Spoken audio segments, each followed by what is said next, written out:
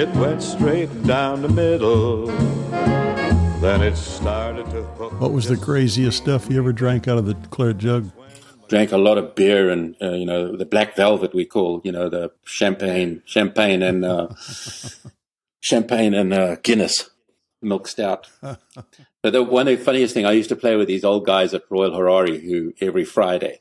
And I went back at the end of the year, and the Claret jug is the Traveller, the one we get. So I took it with me back to Zimbabwe, and I played with these guys, and they had no idea I had the trophy. And I'd been playing with these old guys for I don't know how many years, probably since I was about 15 or 16. And anyway, I put it in. We used to drink in the locker room after we'd played, and I put the jug in the manager's office in the safe. And then when we'd finished, we ordered first round. We're sitting there, we're about to get in the showers, and so we're sitting there with our socks and shoes off and whatever. And I quickly ran to the thing and grabbed the thing, and then walked into where the guys were sitting. And while they were talking, I put it on the table in front of them. Oh boy! And I tell you what, it was like I said, boys, here, we're going to drink out of this tonight.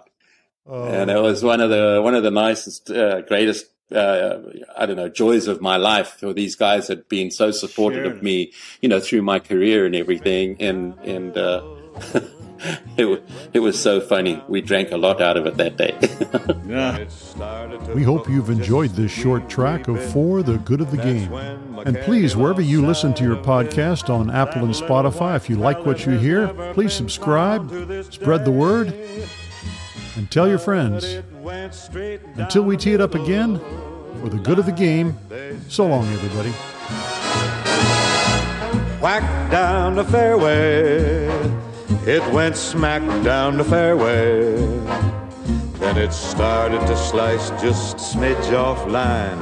It headed for 2, but it bounced off 9. My caddy says, long as you're still in the state, you're okay.